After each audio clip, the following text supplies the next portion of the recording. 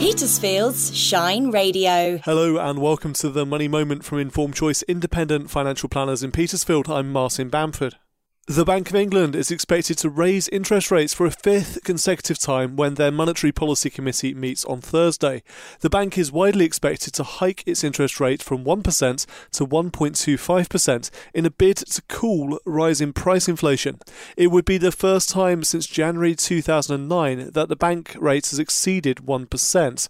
However, since the last rate-setting meeting, the OECD has warned that the UK economy is forecast to flatline next year, making the UK the weakest in the G7 group of nations. The Competition and Markets Authority has launched an investigation into the fuel market and whether there are local variations in petrol and diesel prices. It follows the price of filling an average family car reaching a record £100 as fuel prices continue to rise due to Russia's invasion of Ukraine. The Petrol Retailers Association, which represents independent fuel retailers, said it welcomed transparency regarding fuel pricing and it would cooperate with the CMA's investigation. Tech giant Apple plans to launch a buy now, pay later service within its new operating system, iOS 16.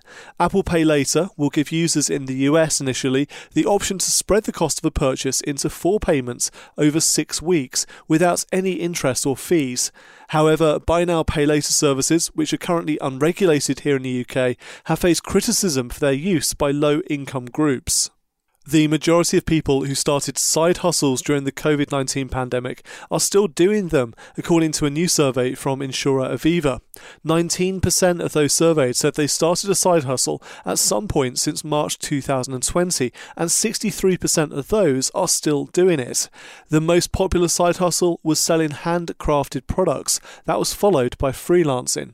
Prime Minister Boris Johnson has launched new plans to allow state benefits to count towards mortgage eligibility in England as he announces some new policies to shore up his leadership. The Benefits to Bricks pledge came alongside a pledge to extend the scheme, allowing social tenants to buy their homes. However, critics of the proposals say they are unworkable and could make the housing crisis worse. That was your Money Moment from Informed Choice Independent Financial Planners in Petersfield on Monday the 13th of June 2022. Thank you for listening. Good morning, good morning, good morning. Good morning. Good morning, I hope you're well. Do you know what day it is, guys? Monday, Tuesday, Wednesday, Thursday and Friday. We're back in the groove, aren't we, with Rise and Shine this week? We are. Yeah, Hit the ground running. Rise and shine. We are doing Petersfield Parenting, about life as a family in Petersfield. JC Creasy. Yes, good morning, Alan, to you and to all your listeners. Rise and shine, my friends. Rise and shine. Petersfield people will know this story. You can catch Rise and Shine every weekday morning. Rise and Shine. Every day has something happening. Petersfield's Shine Radio.